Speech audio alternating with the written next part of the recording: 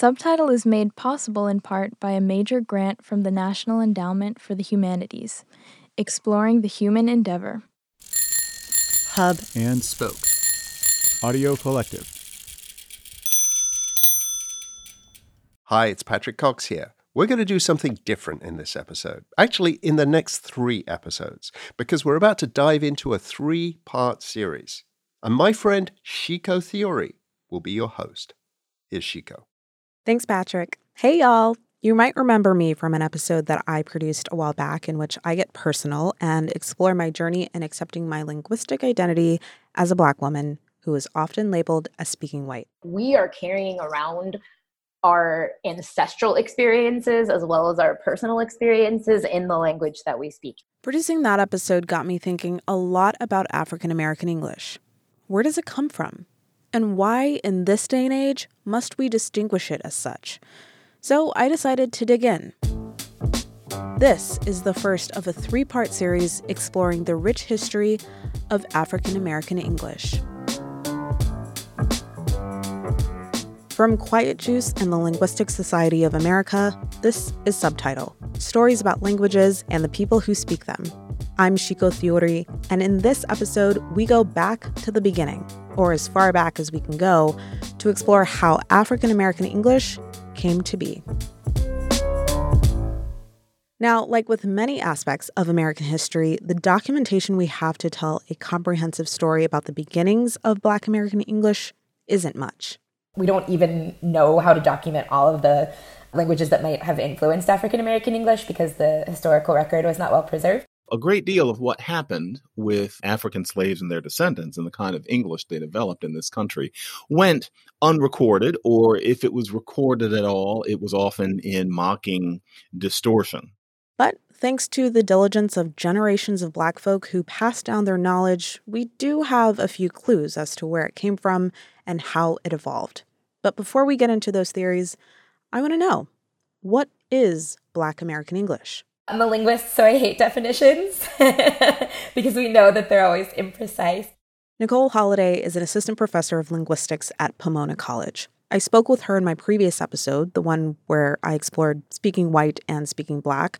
Well, I wanted to bring her back to help us work through our exploration of what Black American English is. Okay, so as a linguist, she doesn't like definitions. But I'll go with this.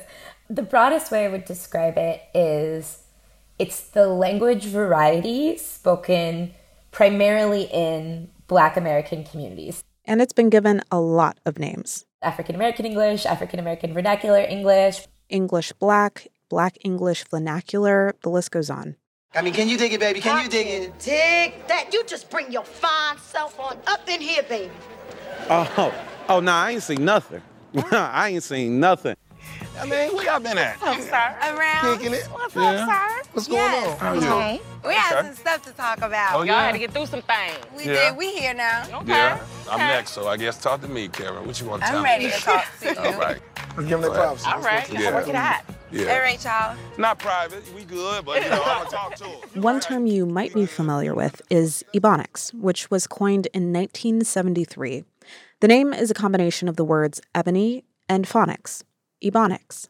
The term didn't catch on until December of 1996, when the Oakland School Board in California voted unanimously to recognize it as the primary language of its Black students, who, by the way, represented a majority of the district. An overwhelming number of those students were also classified as academically deficient. So the resolution passed by the school board called for the implementation of a program to not only teach Black students Black English as a way to maintain its legitimacy, but in turn, help them learn standard English. Here we go. Here's a recording inside one of those Oakland classrooms. It's from a documentary called Do You Speak American? My grandpa cooked dinner every night. Third person singular, cook. My grandpa cooks dinner every night.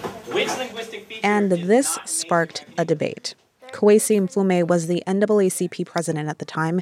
Here he is on ABC's Nightline. I believe that we have to, in this country, make it a point to see that our students, our young people, achieve proficiency in reading and writing and sciences and communicating.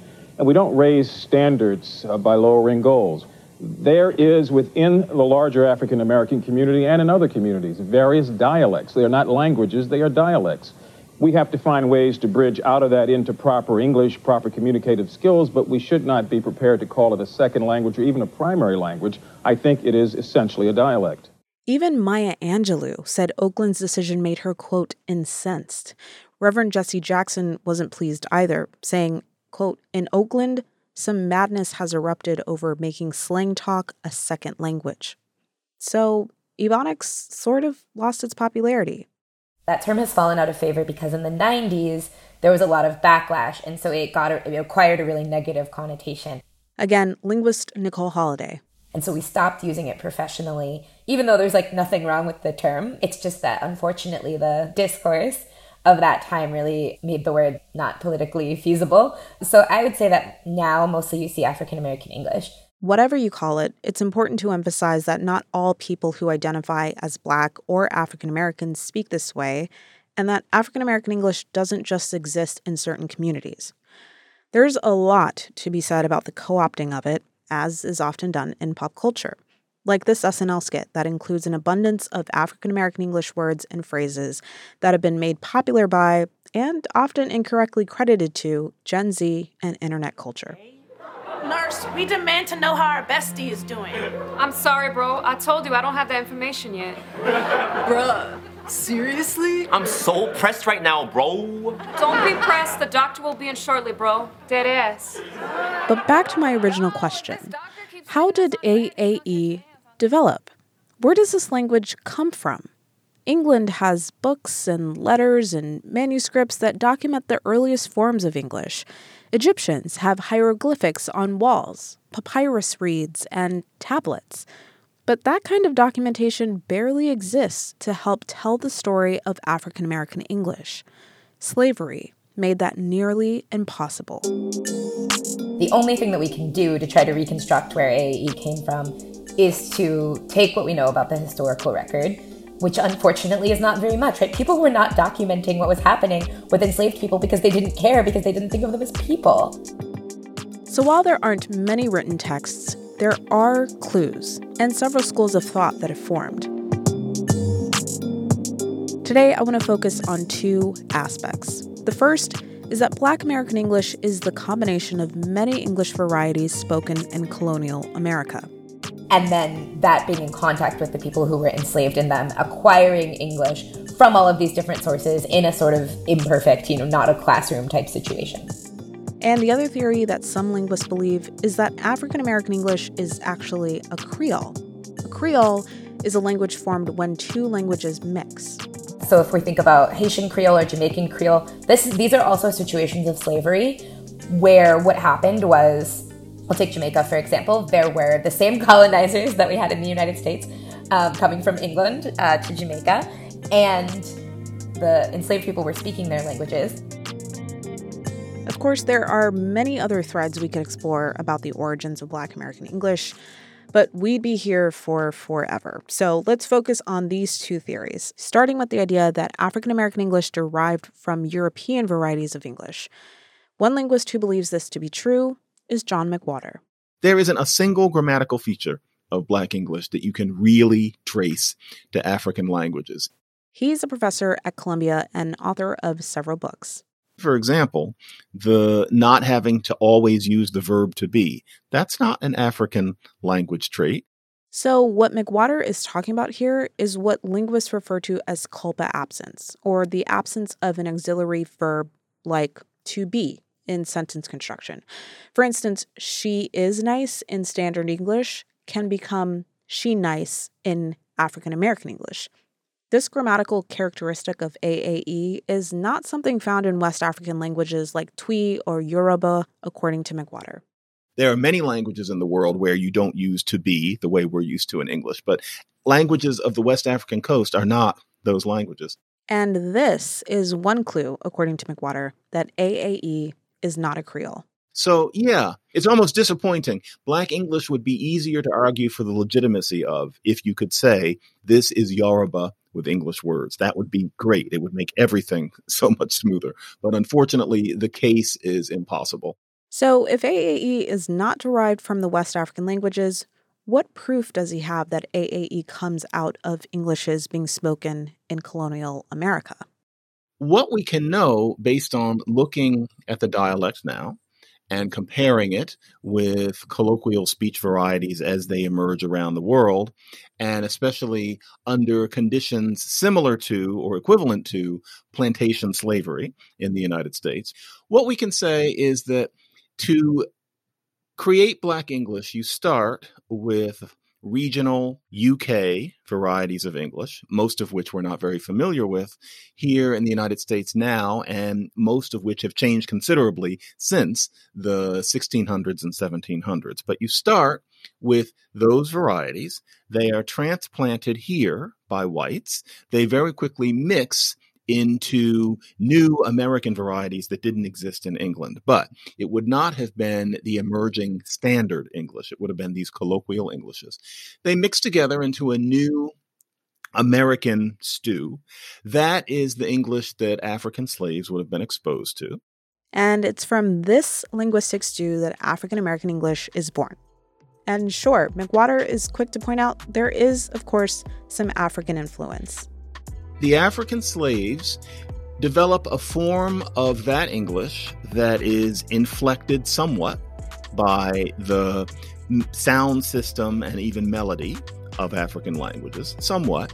And then they also sprinkle it with a few African words, not too terribly many in the case of Black English, but a few. But he emphasizes AAE is not an African language with English words just thrown in. Nor was it something that we have any reason to think slaves created as a secret code so that white people couldn't understand. That's not why languages and dialects like this develop. It's a more natural and ordinary and largely subconscious process where speech varieties change depending on who's speaking them and to who's developing them, what the composition of the population is. So what about this other theory, that AAE is a Creole? Well, more on that after the break. I'm jumping in here just for a minute to tell you about a podcast I've been listening to recently. It's called Vanishing Postcards, and it is one of the best podcasts you should listen to in 2022. That's a quote. I didn't come up with it. Digital Trends did. But I agree. In the latest season of Vanishing Postcards, host Evan Stern motors cross-country along America's favorite highway, Route 66. He goes west, of course, from a dance in Tulsa to an eating contest in Amarillo to a morning on the Santa Monica Pier. This is a highway where America's past meets its present. You can hear that in every episode, in people's voices and in their stories. It makes you want to take that drive yourself. And it shames me to say I haven't driven one single mile of it. But you don't need to do that because Vanishing Postcards has done the job. It's taken you there. Listen to Vanishing Postcards wherever you're listening to this. All right, we're back. We're talking about the origins of AAE. Is it a mishmash of colonial Englishes? Linguist John McWater thinks so. But there's another school of thought that AAE is actually a Creole. We have found that these special varieties that we call pidgins and then Creoles develop when people speaking different languages are brought together. John Rickford is a linguist in this camp. He's professor emeritus at Stanford and author of several books, including Spoken Soul, the story of Black English, which he wrote with his son. He's also from the Caribbean nation of Guyana and speaks Guyanese Creole.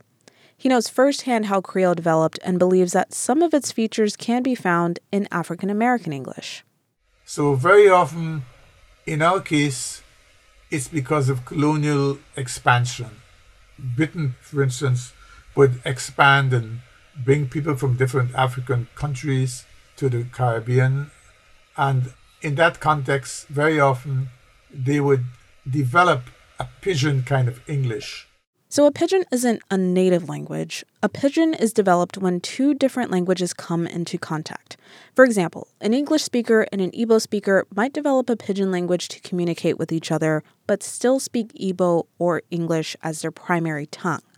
But then subsequent generations might adopt that pidgin language as their primary language.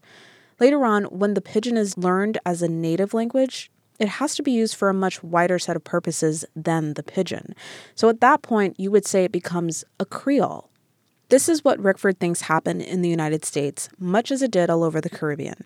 He finds proof of this theory that AAE is a Creole in the language of Gullah. Gullah is spoken by Black Americans who live on the outer banks of the southeast coast, and it's been preserved for decades. The southeast region, which is the Gullah Geechee Cultural Heritage Corridors, is first and foremost the epicenter of Gullah Geechee language, and that's from about Wilmington, North Carolina, in 35 miles, and down to about Jacksonville, Florida. That's Sun Michaud. He teaches Gullah at Harvard. And by the way, we did a whole episode with Sun a while back. We'll post a link in the show notes. Now, according to Sun, there are many, many linguistic similarities between Gullah, Caribbean, and African languages. Gullah is one of those languages that is a bridge between the Caribbean and African diaspora, in a sense that you'll hear, Guinea Coast Creoles, West African Pidgin. It sounds very reminiscent of the Creoles there in Liberia, Colloqua. In Sierra Leone, you hear the Creole, and people hear them next to Gullah and like, wow, they sound, so similar, so very similar. It's preserved so much of its Africanness, essentially more than any other subset of African-American community linguistically. Go down the road there and tell your Papa I said for come here. Go down the road there and tell your brother I said to come here. What are they going to do? What are they going to do? I can tell Against the odds, Gullah has survived. And in addition, its culture has been carefully passed down from generation to generation. Many of the people who still speak their mother tongue are literally the mothers. They're literally the grandmothers, the great-grandmothers, the older generation, who either never did subscribe to crossing over or are no longer at a point in their life where they feel inclined to code switch for acceptance. These Gullah speakers didn't feel the need to alter Gullah to gain acceptance from those who might not understand it or deem it secondary to standard English. There's purity in its preservation.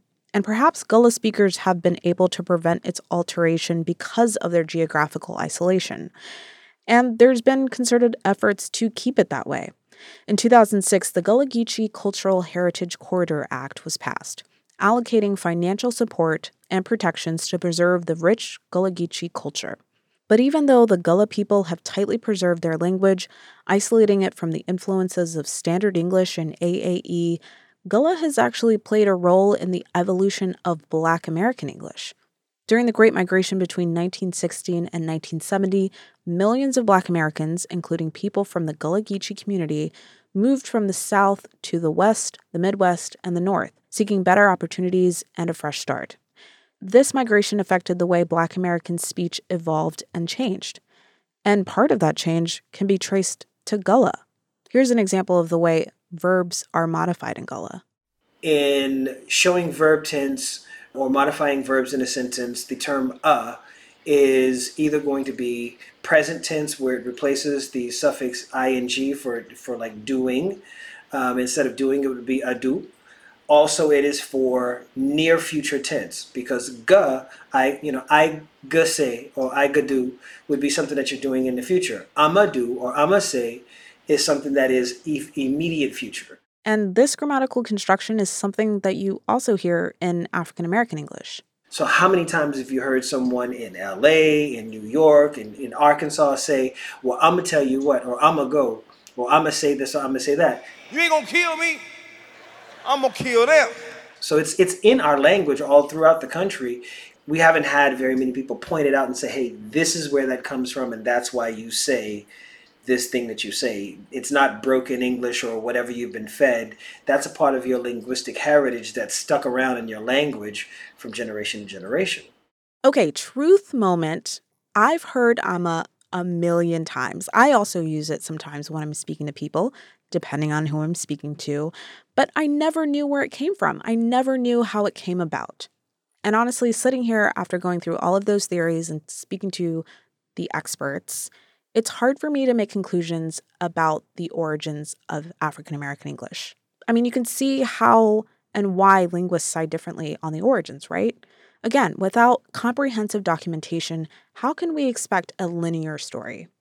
And on that, there's something that Nicole Holliday told me that really struck me. It actually doesn't matter where it came from, whether or not it came from a Creole or it came from the Anglophone speakers undergoing change. Anglophone speakers meaning English speakers. It's still a legitimate variety. Legitimate variety. Those two words are powerful. Considering the lost past of AAE, moving forward, it's crucial that we document this variety, this legitimate variety of English that tells us stories of the past and illustrates the survival of a people. It demonstrates the tenacity of their belief in its integrity despite attempts to destroy it, delegitimize it, and distort it. Those attempts never went away. They're still here. Linguistic bias is everywhere, at work, at school, in the media. In fact, John Rickford has written about the role linguistic bias plays in the courtroom, particularly in the trial for George Zimmerman back in 2013.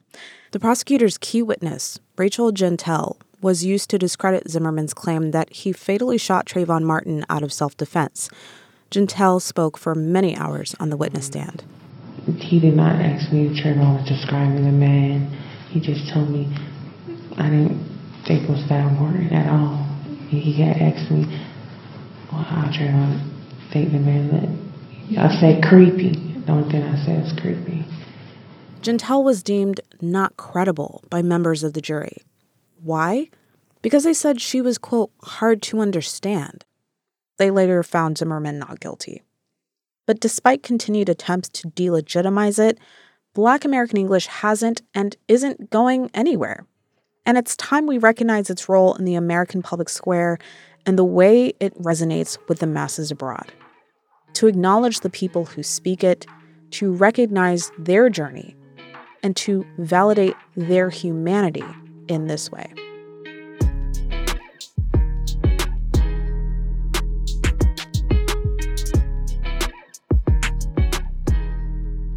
Thank you for joining me on this journey. Next episode, we'll explore AAE in music. This episode is reported and produced by me, Shiko Theori. Special thanks to Patrick Cox, Oluwakemi Aladusui, and Nina Porzuki. Also to Allison Reed and everyone at the Linguistic Society of America. Tina Toby is our sound designer.